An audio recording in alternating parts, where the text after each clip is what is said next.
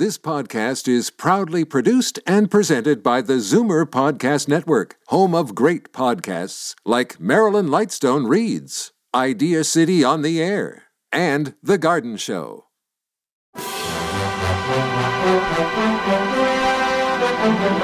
It's Zoomer Radio's Theater of the Mind with Frank Proctor. Open your mind as we fill your head with amazing thrills, chills, and laughs. Theater of the Mind. The best love programs from radio's golden age. Only on Zoomer Radio. Now, here is your master storyteller, Frank Proctor. Well, thank you, and welcome to the show. The first show features a wife who teaches her husband to shoot a gun for the sole purpose to make him number one in the crime world. Let's listen to This Is Your FBI and the episode entitled Kidnapping Shotgun Hadley. This is your FBI.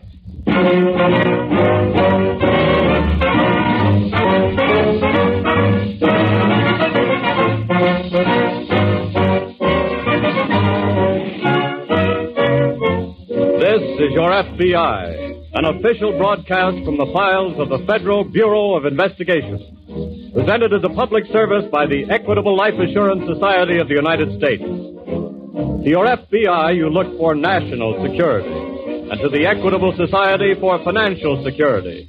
These two great institutions are dedicated to the protection of you, your home, and your country.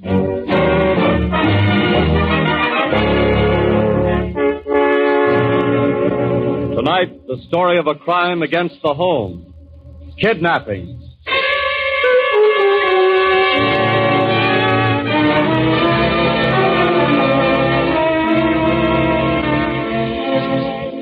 Just as it takes a special type of criminal to become a Hitler, so it takes a special type to become a kidnapper. Someone who refuses to face the fact that eventually all kidnappers and those who aid them will be hunted down by the FBI until they are dead or brought to justice. Such criminals aren't born, they're made. Created by environment, by society, by circumstance. And in one case, a kidnapper was created by something else, too. By his wife.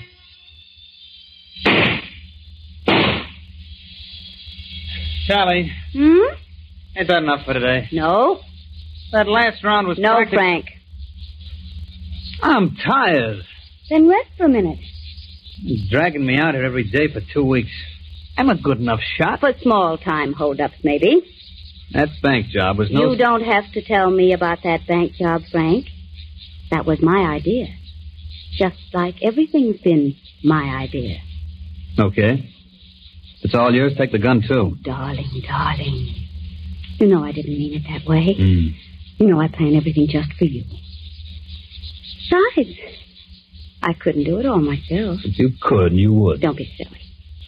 I don't know what the point of all this target practice is anyway. It's going to give you a reputation. With 2 stretches behind me, I've got one. Like 100 others. But you're going to be bigger. Bigger than all of them. Bigger? Yes. What's the point of being anything if you can't be the biggest, the best? If you can't be number one? And that's what we're going to be, Frank. Number one. You're crazy. Wait and see. Look, a couple more bank jobs and we can be driving on gasoline for the rest of our lives.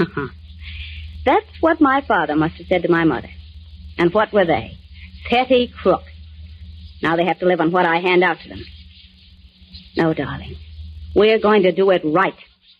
One real job. And then we quit. What one real job? Never mind. Come on. When we're ready, I'll tell you. Sally. Darling, have I ever given you a bum steer? Well... Have I? No, but... Now empty both barrels like a good boy, and we'll call it quits for today.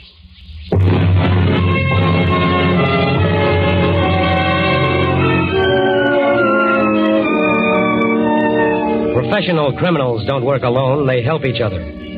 The most successful are those who get the most help, and they get it through their reputations in the crime world. Sally Hadley learned this the way most people learn things, through experience. She made her husband an expert with a sawed-off shotgun, and then she made herself his press agent. She gave him a name, Shotgun Hadley. She passed out shells as souvenirs. She planned robberies and holdups, saw that he carried them out perfectly. She built up his reputation. And then she was ready. Ready for really big game. Ready for that hot Saturday night in July when an Oklahoma millionaire named Walter Montgomery was playing cards on the screen porch of his home with his wife and his best friend. There's no point in playing with you, Henry. You always win. You and Walter just let me win because I'm your guest, right, Walter? I'm sorry, what'd you say, Henry? Oh, Walt. I thought I heard a car stop down below. You always think you hear something nobody else does. How about another hand? Not for me. Me either. I'm about ready for bed. Well, why don't you... Sit down and keep quiet. What are you... Sit down. The shotgun works. Which one of you is Walter Montgomery? What do you want to know? Never mind. Which one of you is Montgomery? Which one of them's your husband, lady? Okay, I'll take both of them. But you can't... Shut up. Come on your feet, boys. We're going for a little drive. If you ever want to see your husband again, stay away from the phone, Mrs. Montgomery. I told you the shotgun works.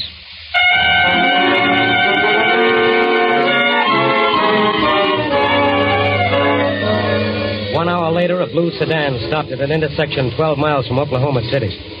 A man was shoved out and his empty wallet thrown after him. Then the car continued on its way with Walter Montgomery blindfolded on the back seat. Just about that time, Mrs. Montgomery was putting through a long-distance call. She knew kidnapping was a federal offense, and following the Attorney General's advice to the public, she telephoned Mr. J. Edgar Hoover in Washington. In less than 45 minutes, special agents assigned by Mr. Hoover were on their way. They took no immediate action. Not even 4 days later, when Mrs. Montgomery received a typewritten letter, the first of a series of letters, the first of a series of ransom notes. There was this note from my husband enclosed in the letter. Are you sure that's his handwriting, Mrs. Montgomery? Yes. He said to give them the $200,000. They certainly set a high price. Did they give you instructions how to pay? Well, the letter says to watch for an ad in the paper. And then take an ad yourself? Yes. Then it told you not to notify the police? Yes. Not to take down the serial number of the bills? And to have only, used $20 notes? How did you know? We haven't been reading your mail. It's just that kidnapping notes always follow the same pattern. Who do they want as the intermediary to deliver the money? Henry, Mr. Carroll. He's my husband's best friend. Well, if they put that ad in the paper tomorrow and you answer immediately, your husband should be back on the 1st of next week. Unless something happens. What do you mean? Mr. Schuyler. Yes? I want to cooperate with the government. I know kidnappers are the worst kind of criminals. But you see, I want my husband back. Please don't do anything. Mrs. Montgomery, there's no need for you to worry. The first concern of the FBI in any kidnapping case is to get the victim home safely. We want to see your husband back here as much as you do. And we won't make one single move that will stand in the way of his coming back. Thank you.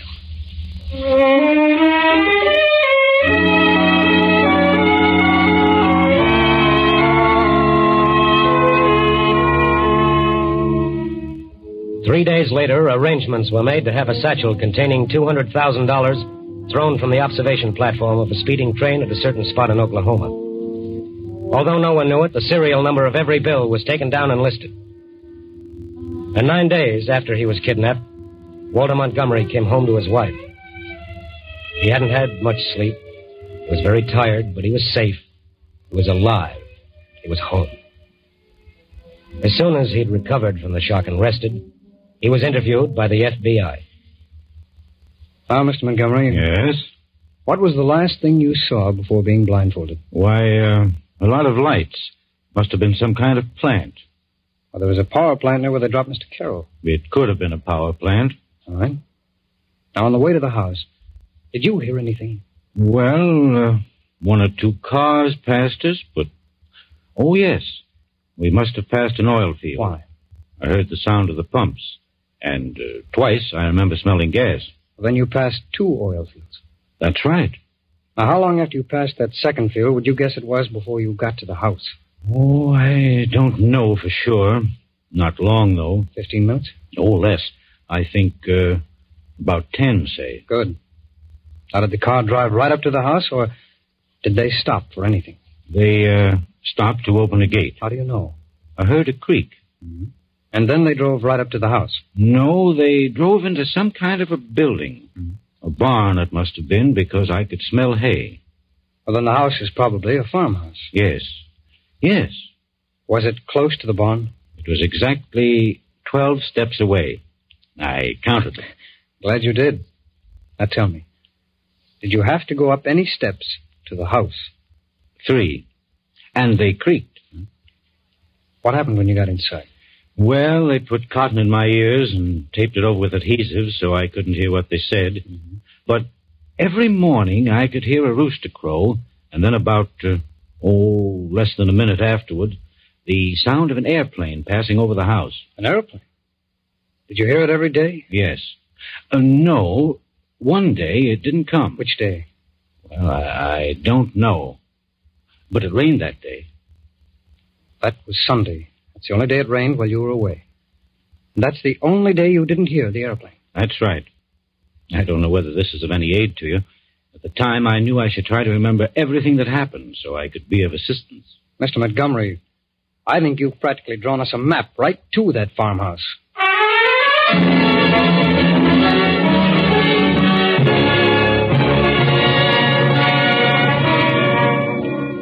For the FBI, anything can be a clue. The lights on a power plant, the smell of an oil field, the sound of an airplane. Using the information gotten from Mr. Montgomery, special agents mapped a circle, a ring around the approximate location of the farmhouse. They went to the airlines, checked schedules, checked flights, checked what line did not run a plane on that one Sunday.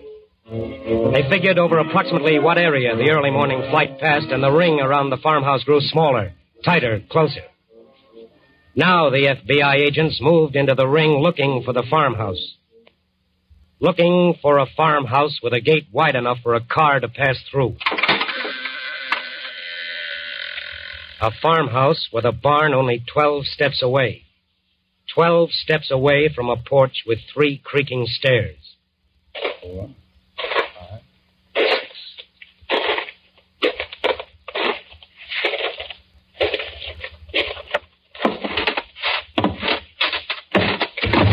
What do you want? Oh, I'm sorry. I didn't know there was anyone home. Well, you can see I'm home, can't you? Yes. What do you want? I'm representing a real estate company in Tulsa. We're looking over farms in this neighborhood with a view to buying them. You want to buy this farm? Does it belong to you? Well, it belongs to my daughter, Mrs. Hadley. Sally Hadley? Yes. You know her? I've heard of her. Oh. Do you know where I can get in touch with her? I can speak for her. She was going to give me the place anyways, now. Mm-hmm. You want to buy it? Well, looks like the right place to me. But I'll have to have some of the men in my company look it over this afternoon, if it's all right with you. Oh, it's fine with me. You'll be here? Yeah, I'll be here. As long as I can count on seeing you later. Oh, don't worry. You can count on seeing me. Definitely.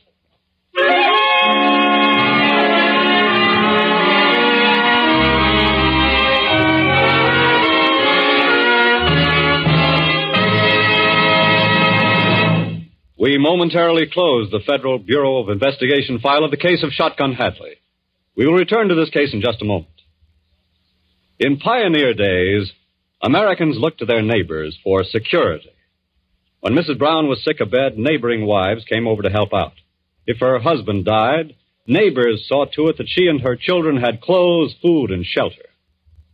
But as the nation grew in population, as life became more complex, this neighborly security was no longer sufficient. To take its place, in the year 1859, a group of Americans founded the Equitable Life Assurance Society of the United States.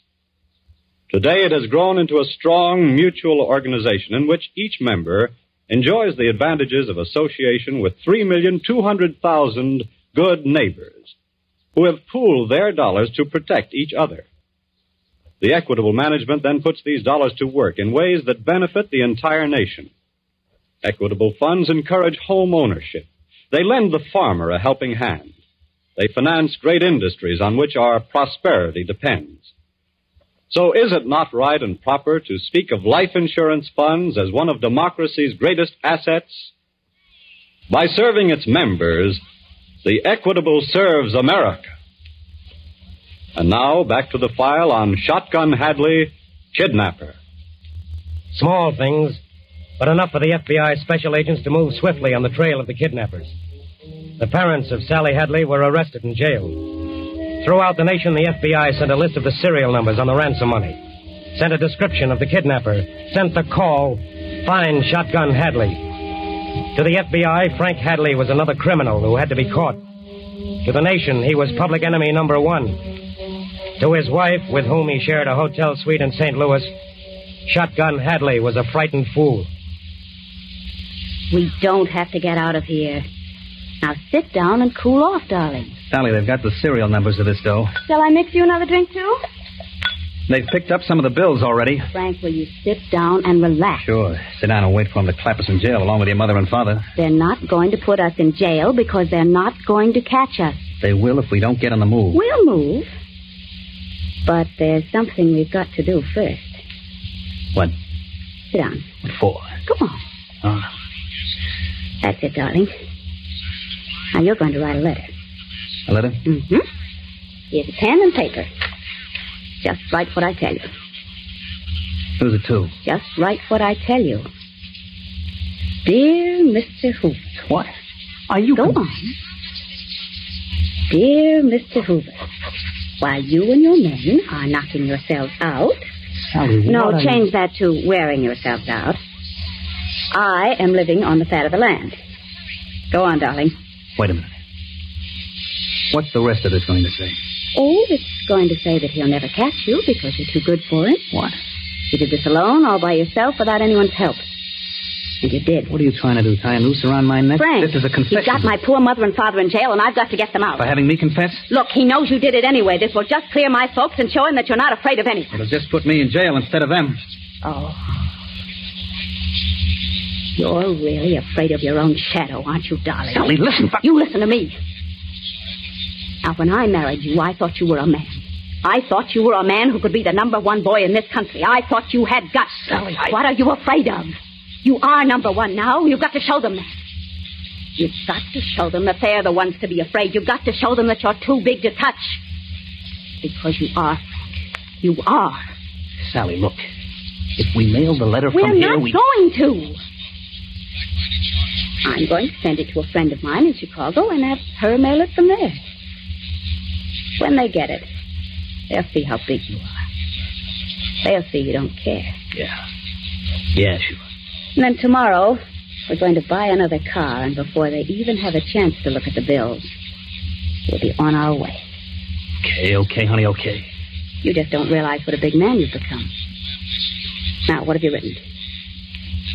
Dear Mr. Hoover, while you and your men are... Wait, I've got a wonderful idea. An idea that will top the whole thing off. What now? Hoover may think the letter is from some crime. But you know what you're going to do? You're going to put your fingerprints on it, darling. What? You're going to prove this is straight from Shotgun Hadley.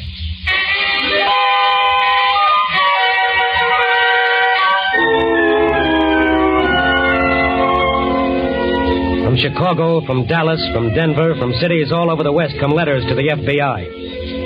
And as the letters turn up, money turns up, too. Ransom money. $20 bills reported by alert citizens to the FBI. $20 bills that put the FBI closer on the trail of Frank and Sally Hadley. But Sally Hadley has gotten impatient. Leaving her husband in a small house near Memphis, she buys a cheap gingham dress, a red wig, and a second-hand car. And with complete unconcern drives right back to Oklahoma. On the way, she gives a lift to two hitchhikers, a man and his 8-year-old daughter. I guess your little girl is asleep, Mr. Butler. Yeah, she was awful tired. Of course she was. Well, we'll get her a good dinner as soon as we get to town. Well, you've been so nice, I couldn't let you do anything else for us, ma'am. Oh, don't be silly. I want to. Besides, she reminds me of my own little girl. Oh, do you have one? Yes, by my first husband. He died, poor man, and Frank, that's my second husband, won't let my little baby live with her. Oh, that's terrible. Well, he isn't a very nice man. Mr. Butler. Yeah? Can I trust you? Of course. I'm in terrible trouble, and I've got to speak to somebody. I've just got to get help from someone. Ma'am, if there's anything at all I can do... Well, maybe you won't say that when you know the truth. I'm Sally Hadley, and my husband is Shotgun Hadley. The kidnapper? Yes. Gee. I didn't know what kind of a man he was when I married him. Well, it's a little too late for that now, isn't it? But he's done terrible things to me, too, to my little girl, to my family. Oh. Because of him, my poor mother and father are in jail now, and Mr. Butler, I just got to get them out. But the papers... I know, but anything my father and mother did, he made them do at the point of that shotgun of his. Oh, Mr. Butler, will you do me a favor, please? Will you just go to Oklahoma City and see my lawyer for me? Sure, You see, I can't go because the police are looking for me. But I want him to get a message to the FBI for me. I want him to tell them that if they'll release my mother and father, I'll tell them where my husband is. I'll be glad to take your message, Mrs. Hadley.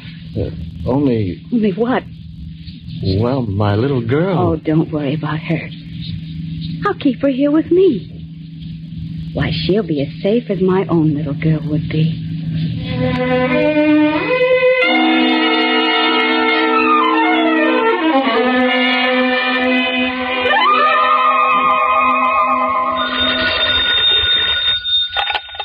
Hello, Schuyler speaking. Oh, yes. No, not just yet. I'm trying to reach the bureau in Washington. May I call you back in a few minutes? Fine. Goodbye. Mrs. Hadley's lawyer again. Pretty anxious for our answer, isn't he? Yes. Suppose he seriously thinks we're going to release the mother and father, Schuyler. I don't know. Maybe he's as crazy as Sally Hadley. There's a sweet double-crosser for you. Ready to sell out her own husband. Well, if he's half as tough as his reputation, I don't blame her. I wonder if she was crazy enough to come back here to Oklahoma. She might be. One sure thing, though. We know she hasn't been to a lawyer's office. I don't think we can stall him much longer. We don't have to.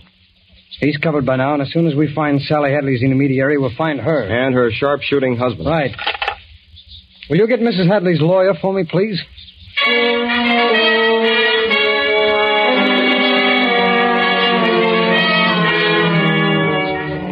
Sally Hadley, waiting in an auto camp outside Oklahoma City for the message from a lawyer, gets frightened.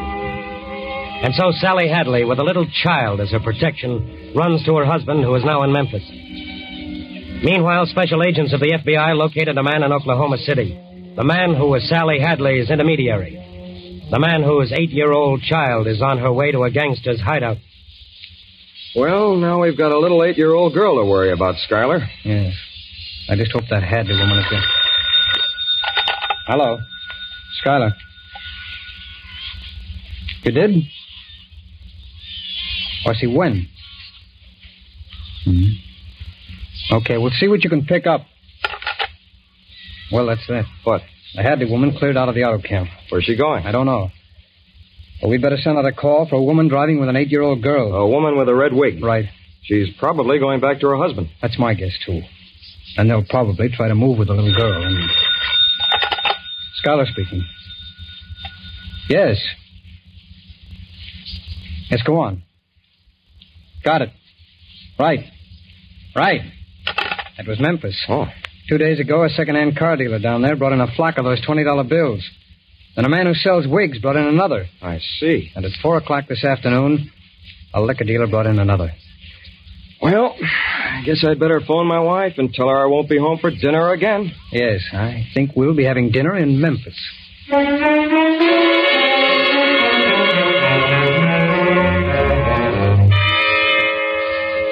At 4:15 one September morning, a little girl sat on the Memphis railroad station. A frightened little girl clutching a ticket that would take her back to her father.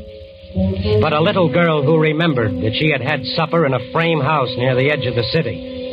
And that she had seen a shotgun in that house. At 5:35 that same morning, agents of the FBI and local offices surrounded the frame house. They were armed with guns to battle against the murderous reputation of a man called Shotgun Hadley.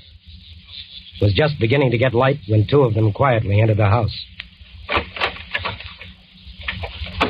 They stood for a moment in a dark room. To the left were 2 doors. 2 closed doors leading to 2 bedrooms. leading to Shotgun Hadley. They opened the first. Keep quiet. Who are you? Federal Bureau of Investigation. Oh, thank God. Listen, he's in there. Get him. He ruined my life. That was Sally Hadley, the woman who had planned the kidnapping. The woman who later tried unsuccessfully to convince a jury that she was innocent. The woman who cared no more for her husband than she did for his gun. But she had built up a tremendous reputation for him. And now, as the FBI agents moved to the door of his bedroom, they checked their guns. They tried to anticipate the blast of that shotgun. And then, in a quick movement, they rushed the door to Frank Hadley. There was no battle, no fight, no shooting.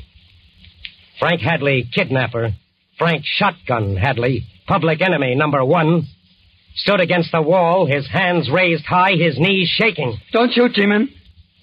Don't shoot.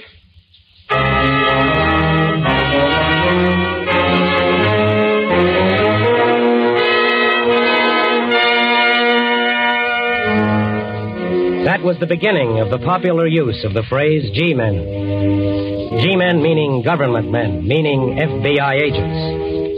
And that was the first and last time Frank or Sally Hadley tried a kidnapping. No kidnapper in this country has ever tried twice, once the FBI has caught them. Because the FBI is the largest protective force in the world. You see, it doesn't consist only of a director and a Washington headquarters of field officers and special agents. It also consists of you and all those like you. In every case, it's the cooperation of the people which enables the FBI to find the criminal. And that is the way it should be. Because the FBI, like our government, is created by the people, for the people. It is the people.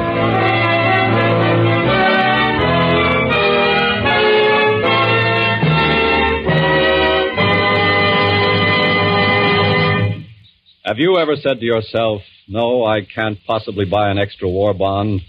Then you find yourself thinking of someone you know in the Army or Navy, your son, your brother, your neighbor. And you think, what are your sacrifices compared to his? And so somehow or other you find the money for that extra war bond. Remember the extra satisfaction you felt? Well, that's how members of the Equitable Life Assurance Society of the United States feel about the special campaign their society is conducting this month. All premium dollars received from new Equitable policies written in April will be matched with an equal number of dollars by the Equitable, and the combined total will be used to purchase extra war bonds during the 7th War Loan Drive in May. Remember, these war bonds will be over and above the Equitable's other purchases, which amounted to the largest single subscription in both the 5th and 6th War Loan Drives. In wartime, Equitable dollars are fighting dollars. And at all times, they are security dollars for you, your home, your country.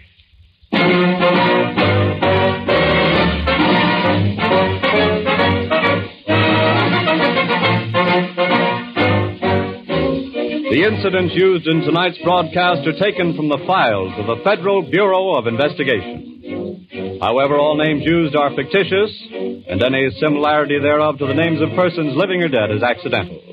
In tonight's cast, Sally was played by Leslie Woods and Hadley by Mandel Kramer. The music was under the direction of Van Cleve. The author was Lawrence MacArthur, and your narrator was Frank Lovejoy. This is Your FBI is a Jerry Devine production. This is Carl Frank speaking for the Equitable Life Assurance Society of the United States and inviting you to tune in again next week at this same time for This is Your FBI.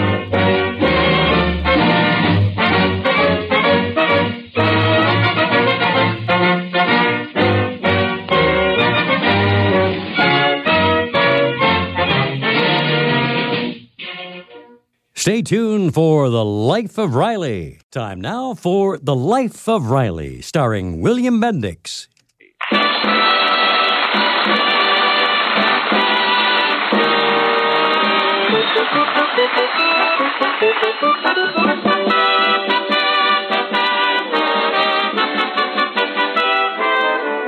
Human beings are improvident creatures, heedless of the future.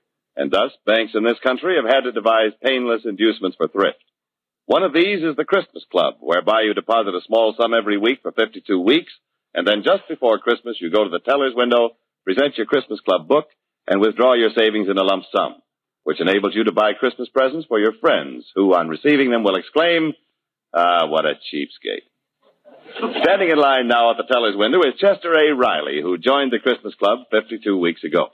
Mrs. Medbury? Yes, that's right. Here you are, $104. I'll take it in 20. 20, 40, 60, 80, 100, and 1, 2, 3, 4. Thank you. Merry Christmas. Same to you. Mr. Roberts? J.J. Roberts. $150, right? Right. I'll take it in 20s. 20, 40, 60, 80, 100, 20, 40, and 10 is 50. Merry Christmas. Thanks. Same to you. Who's next? Me. Riley's the name.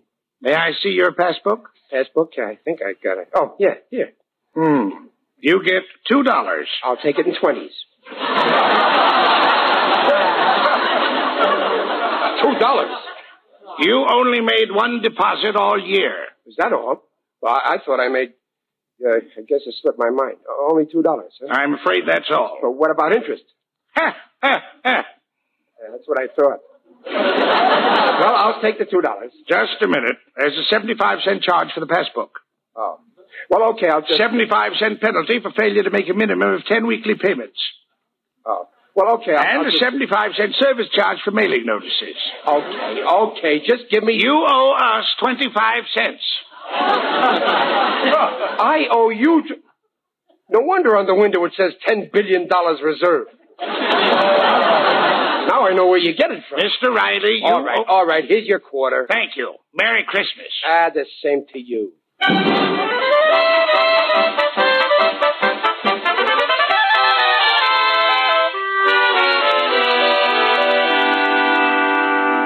Come on, Riley. Now let's get this shopping list finished. Later, Peg. But there's only a few days left till Christmas. Oh, I hate last-minute shopping. Yeah, everything is gone and all you can buy is junk. Now, come on, Riley. You write the list. Okay, but let's try not to go overboard on presents this year. I ain't a millionaire, you know. But we got the Christmas Club money. Yeah. Oh, yes, thank goodness. You know, dear, that was a wonderful idea of yours. Yeah, it was a wonderful idea. Don't forget Babs and me chipped in every week. And a good thing, too. It'll teach you a lesson in thrift. Yeah, it'll teach them a lesson, all right. How much have we got in the club? Huh? Oh, about... We should have $104. Yeah, we should have. More or less. Well, what about the interest? Don't count on interest. Well, did you withdraw the money from the bank? Well, no, not yet. Well, don't forget. Do it tomorrow. This will be the first Christmas we won't have to watch every penny. I think I'll go for a walk. Now, wait a minute, dear. We got to do this list. Oh, yeah. Well, let's see now. First, the Morrises. What do you think they'd like? Well, they're both crazy about tennis. Well, how about giving him a tennis ball? Don't be ridiculous. The tennis ball only costs 60 cents. Well, it ain't the gift. It's the thought behind it. I know what to get him. Trudy's redecorating her dining room. We'll get her something for the table, maybe. How about a nice box of toothpicks? Oh, stop clowning. Who's clowning? They're made of the finest lumber. Look, Riley, we can get along without you. You go for your walk. We'll draw up this list alone. Well, just go easy. Don't make that list too long. What are you worrying about? The big trick is to shop wisely. Yeah. You'll be surprised what we can do with that Christmas Club money. Yeah, I'll be surprised, all right.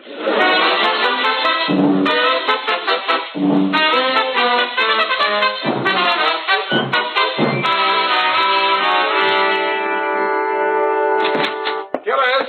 Oh, Gillis! Yeah, Riley? Are you home? Yeah, I'm home in here, Riley. Oh, hi, Gillis. Oh, you're trimming your tree, huh? Yeah, hand me some of them there bells there, will you? Where? Oh, these? Yeah, thanks. I get a big kick out of trimming a tree. Yeah, it's a lot of fun. Listen, Gillis, Nothing like Christmas, you know. Yeah, sure. Look, Sort of gets you know what I mean? Inside of you. You feel good. Yeah, I know. Look, warm. You kind of have a glow inside. Yeah. Look, I'm in a spot. Goodwill toward man. Now, that ain't no baloney. On Christmas, I really look at people different. Gillis, what I'm getting at People ain't just people anymore. They're my brothers. And I'm filled with the spirit of giving. Well, I'm glad you feel that way, you see. I feel like stopping some bum on the street. Some bum and holding out my hand and saying, brother, take everything I got. Gillis, can you lend me $100? I feel like it, but I don't do it.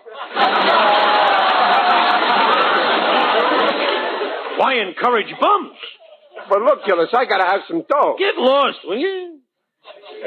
You're turning me down, your best friend. You just said you'd give to a bum. Well, with a bum, I got a 50-50 chance of getting it back. With you, I know I won't.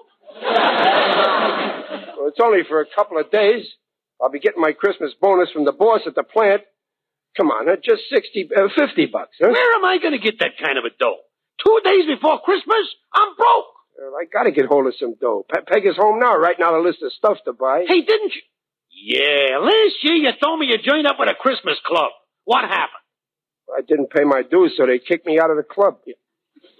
Please, Gillis, just loan me $40. I'm begging you. Look, Riley, if there's one thing I can't stand, it's a grown man begging. Don't beg. Do what any other self-respecting married man would do. Hock something of your wife's.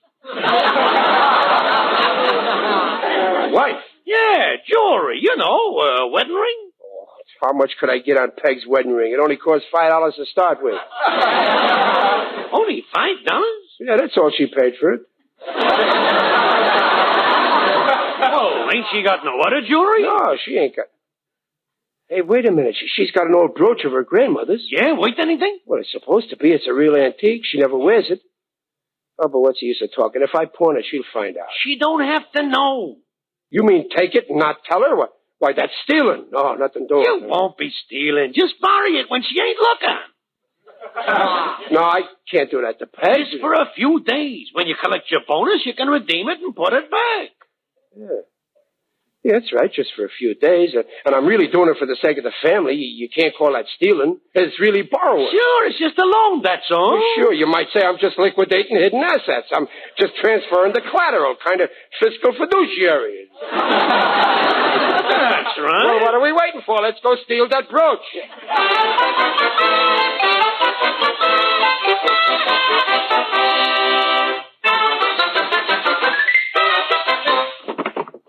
Should be here somewhere. You sure she ain't wearing it? Nah, she never wears it. It's too fancy. It's somewhere in this bedroom. Better hurry up and find it. Yeah, Peg will be home soon. Did you look in this here drawer here? Well, how can I? It's locked.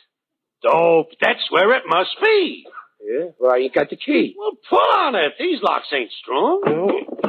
This one is. Let me try. There. Now look what you've done. It's splintered. You can glue it back later. Look for the brooch. Should be in here. Yeah, here it is. Yeah, that's it. Hey, it's got diamonds. Oh, sure, this is the real thing. That's Peg. Oh, I'm so tired I can draw. I've never seen the store so crowded. Let's get out of here. Not that way. She'll see us. The window. But the room, it's all a mess. You'll clean it later. Get going. Come on, open the window. I can't. It's stuck. Let me try. Look what you've done. You'll fix it later. What was that? Why, it sounded like glass breaking. She hid us. Out the window. Come on. Hurry, hurry. Wait, it sounded like it came from the bedroom. Now run for it. Why, I could have sworn I heard... Bam! Look at this room! Oh, looks like a cyclone went through it. Well, someone smashed that window. And this drawer's been forced. Is anything missing? Oh, well, let's see. Oh, my brooch. Oh. I kept it here. Oh, Babs, we've been robbed. It's gone. Oh, that must have been the burglar we heard. Oh, why wasn't your father here? Oh, what are you going to do, Mother? I'm calling the police.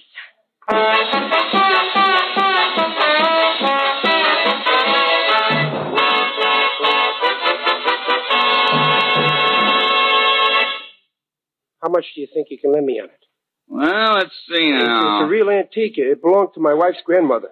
The setting's old-fashioned. So is my grandmother.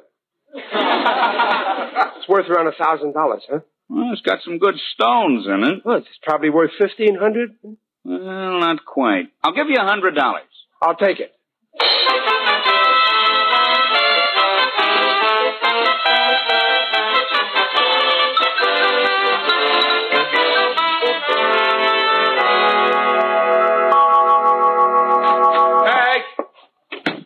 Peg! She's out. I better clean up the bedroom.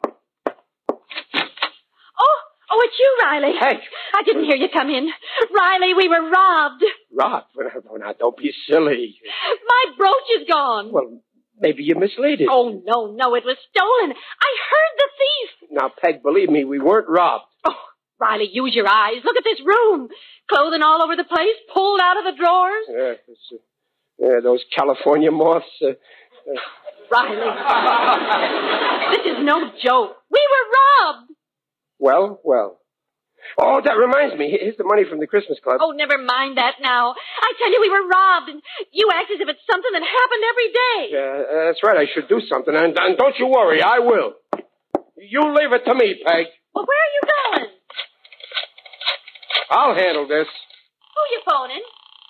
Hello, Gillis talking? Hello? Oh, it's you, Ray. Police headquarters. What, are you nuts? Don't call the police. Officer, I want to report a robbery. Since when does a crook report his own robbery?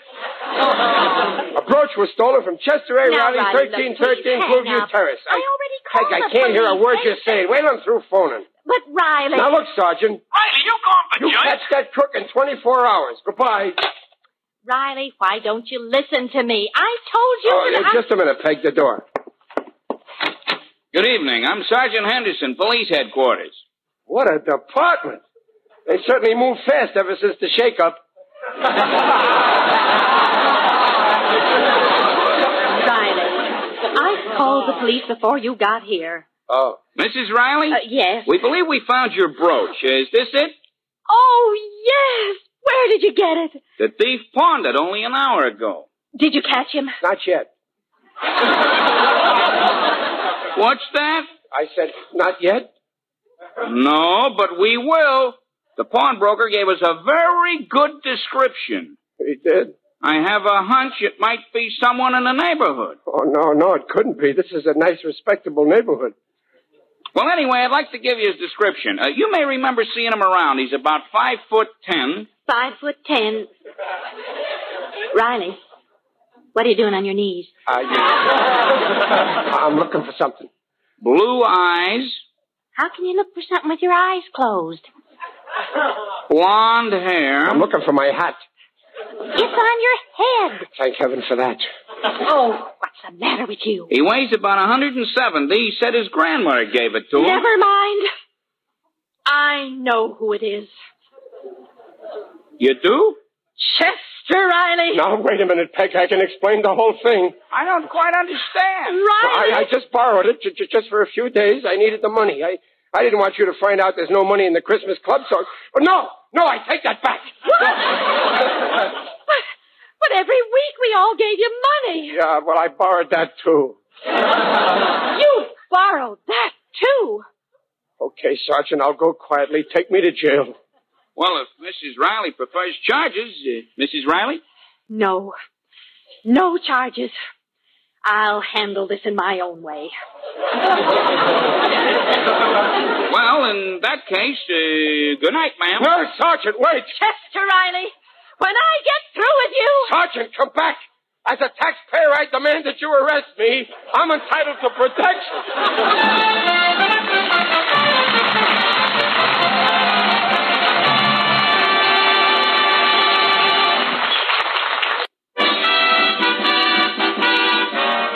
And now, back to The Life of Riley, starring William Bendix as Riley with Paula Winslow and John Brown.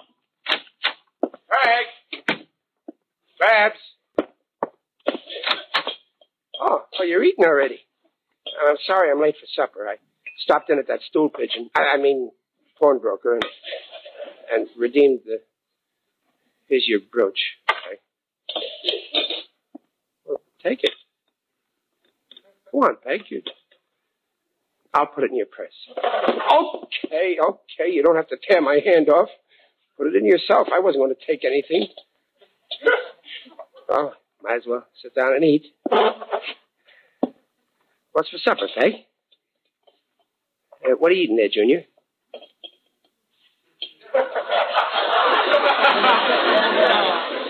Is that pot roast, Babs? You might answer me when I talk to you. Fine thing, I come into my own house and nobody says a word to me. Not even hello. I'm the head of this house and I insist that somebody say hello. Hello? That's better. No, you have the wrong number. Now, look here, Peg. I'm entitled to some respect. Respect? You want respect after what you did? Well, I just took the brooch. I'm not talking about the brooch. But Babs and Junior trusted you. Every week they gave you their nickels and dimes. We saved it out of our allowance. Well, who gave you your allowance anyway? Mom did. Just wanted to make sure you knew. We trusted you, Daddy. And you took their money and stole it. I didn't steal it. No? Well, what would you call it? Embezzlement? I really meant to deposit the money. I just borrowed it. But I would have put it back, only Christmas came so sudden this year. Some Christmas. No presents. Yeah, we got a tree and nothing under it. What'll people think? Well, is that all you care about? What people think? My boss will be dropping in Christmas morning to hand me my bonus check. How will it look? Well, whose fault is it? That's beside the point. We got to do something. Just don't try pawning the furniture. Oh, I'll think of something. I ain't going to have no naked tree in my house.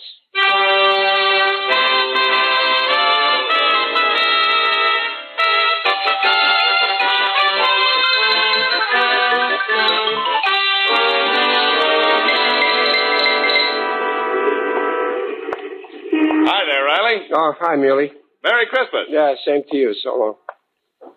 Merry Christmas. Fine Christmas I'm having. I'd have a merrier Christmas if I was in Forest Lawn. Would you care to bet? Huh? It is I, Digby Odell, the friendly undertaker. Oh, I didn't recognize you, Digger. What are you doing dressed up as Santa Claus? Well, I do this every year. I solicit contributions for the UEPJYS. UEPJYS.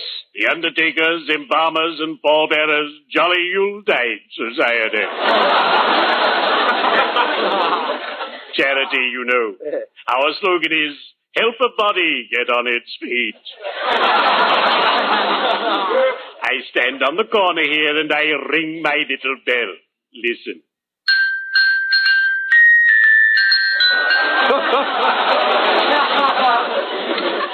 That's very jolly. I see you've been doing a lot of shopping. No. Oh, you mean these boxes? There's nothing in them. You got any empty boxes, Digger? No. Every box down at my place is filled. I'm giving away a lot of gifts this year. Why do you need boxes? Oh, it's just an idea I got. I think I have enough. Well, I better get on home. Merry Christmas, Digger. The same to you and a happy new year. I wish you happiness, prosperity, and a long life. And believe me, I don't say that to everyone.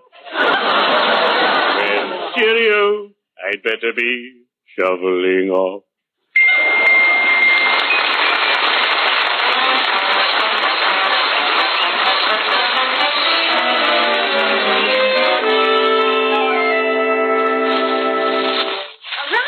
I'm in the living room, Peg. Well, what are you doing? Riley, what are those packages? They're presents for the family. Why, where did you get the money Don't get excited. There's nothing in them. But they're wrapped so beautifully. I did it. I bought some paper and ribbon. If people drop in and see all these boxes, they'll think it's presents. They won't know it's really empty. That's using my head, huh? And that's empty, too. I guess it is, only it ain't wrapped as pretty. Riley. Oh, Mom. Hey, look at all the presents. Oh, where'd they come from? Don't get excited, children. They're empty boxes. But they got tags with writing on them. That's right. I always say if you do a thing, do it right. This one here's from you, Peg, to me. It's supposed to be an electric blanket. The card says, to my darling husband, may this keep him as warm as my burning love for him. Oh, brother. And this one here says, to the best daddy in the world from his loving children. Cute, eh? Well, it's just an idea. This one here is for you, Junior. Gee, that's a funny-looking package, so long and thin. It's supposed to be a baseball bat. Oh, I wanted a football. I'll make it a football. And this here is for you, Peg. Both of them. I got 2 boxes for you. It was very generous of you. Card says, to my loving wife, a Merry Christmas. Well, Riley, what are you crying about? That's the way I am. I get so much joy out of giving.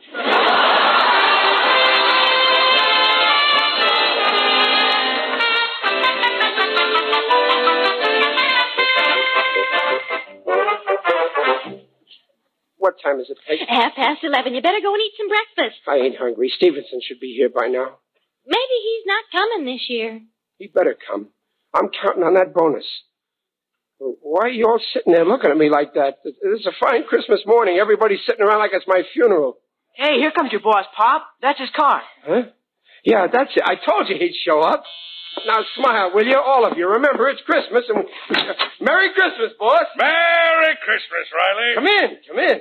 Merry Christmas, everybody. Oh, Merry Christmas, Mr. Stevenson. My, what a beautiful tree. Look at all those beautiful packages. Say, you haven't opened them yet. Well, no. we didn't get around to it. Well, what are we waiting for? Let's open them. No.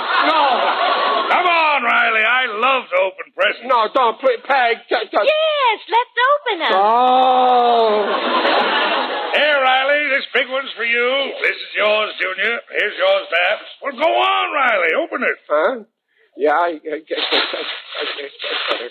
Well, look at that. An electric blanket. Yeah, an electric blanket. An electric blanket? But how did... I can't understand. How could it be this football? Beautiful handbag. Oh, thanks, Riley, darling. Yeah, but yesterday they were empty and... Holy smoke, I never believed it, but there is a Santa Claus. Well, how else did it... Oh, Peg. Peg, you went and... Oh, Dumpling, you filled... Oh, you're sweet. Well, I've got to be running along now, folks. Goodbye. No, wait, boss. Yes?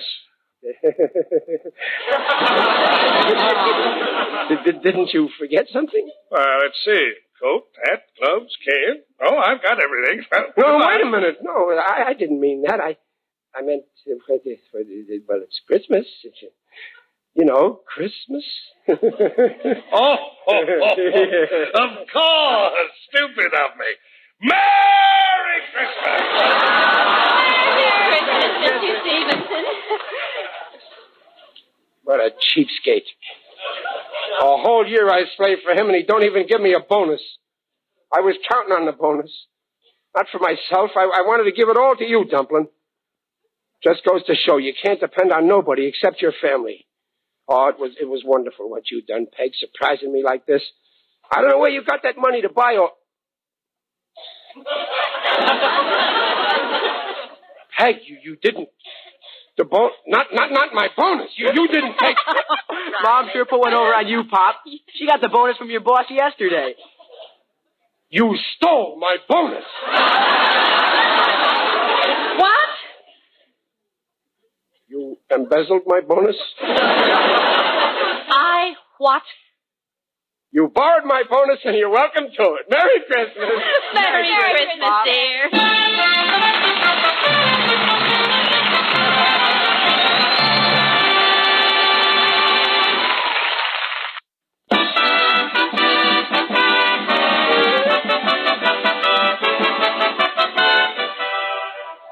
I'll tell you one thing, Peg. What happened this Christmas taught me a lesson. I should think so. We won't have no trouble with our Christmas fund next year. This next year, I was thinking we'll save $3 a week. Huh? Oh, yeah. Wonderful. Okay, now let's shell out for the first deposit. Here's my $1. Oh, here's my 50 cents. Here's mine. And here's my $1. Fine. Now, first thing tomorrow, I'll go to the bank and open it. Hey, Peg, wait a minute, Peg. What are you taking that money for? I'll put it in the bank. This time we'll keep it right here in the cream jug, where I can keep an eye on it. Well, what's the matter with you, Peg? Don't you trust banks?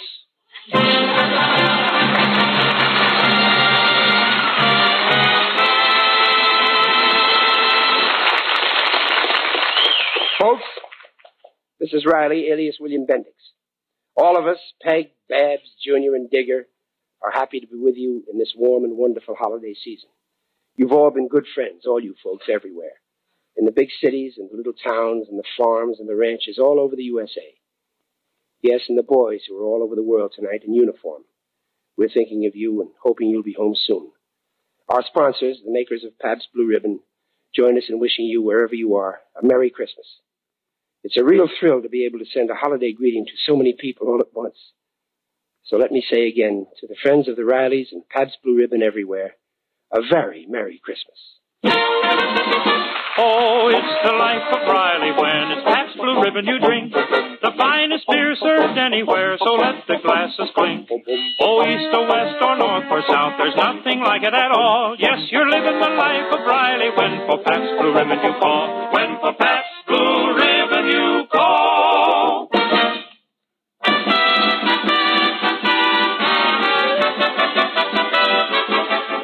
Pabst Blue Ribbon invites you to join us again next week to hear The Life of Riley, starring William Bendix as Riley.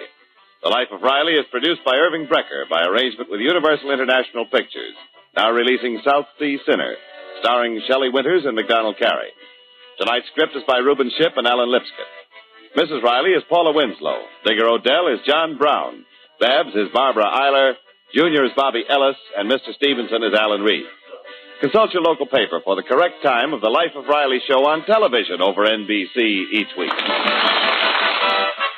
Next, it's Jimmy Durante with Don Amici on NBC. Thank you for listening. Tomorrow night, we wrap up the week with Sam Spade and Jack Benny. Thanks to Joel Schoenwell and Paul Stringer for technical support. The executive producer for Theater of the Mind is Moses Neimer. I'm Frank Proctor. Have a great night. This podcast is proudly produced and presented by the Zoomer Podcast Network, home of great podcasts like Marilyn Lightstone Reads, Idea City on the Air, and The Garden Show.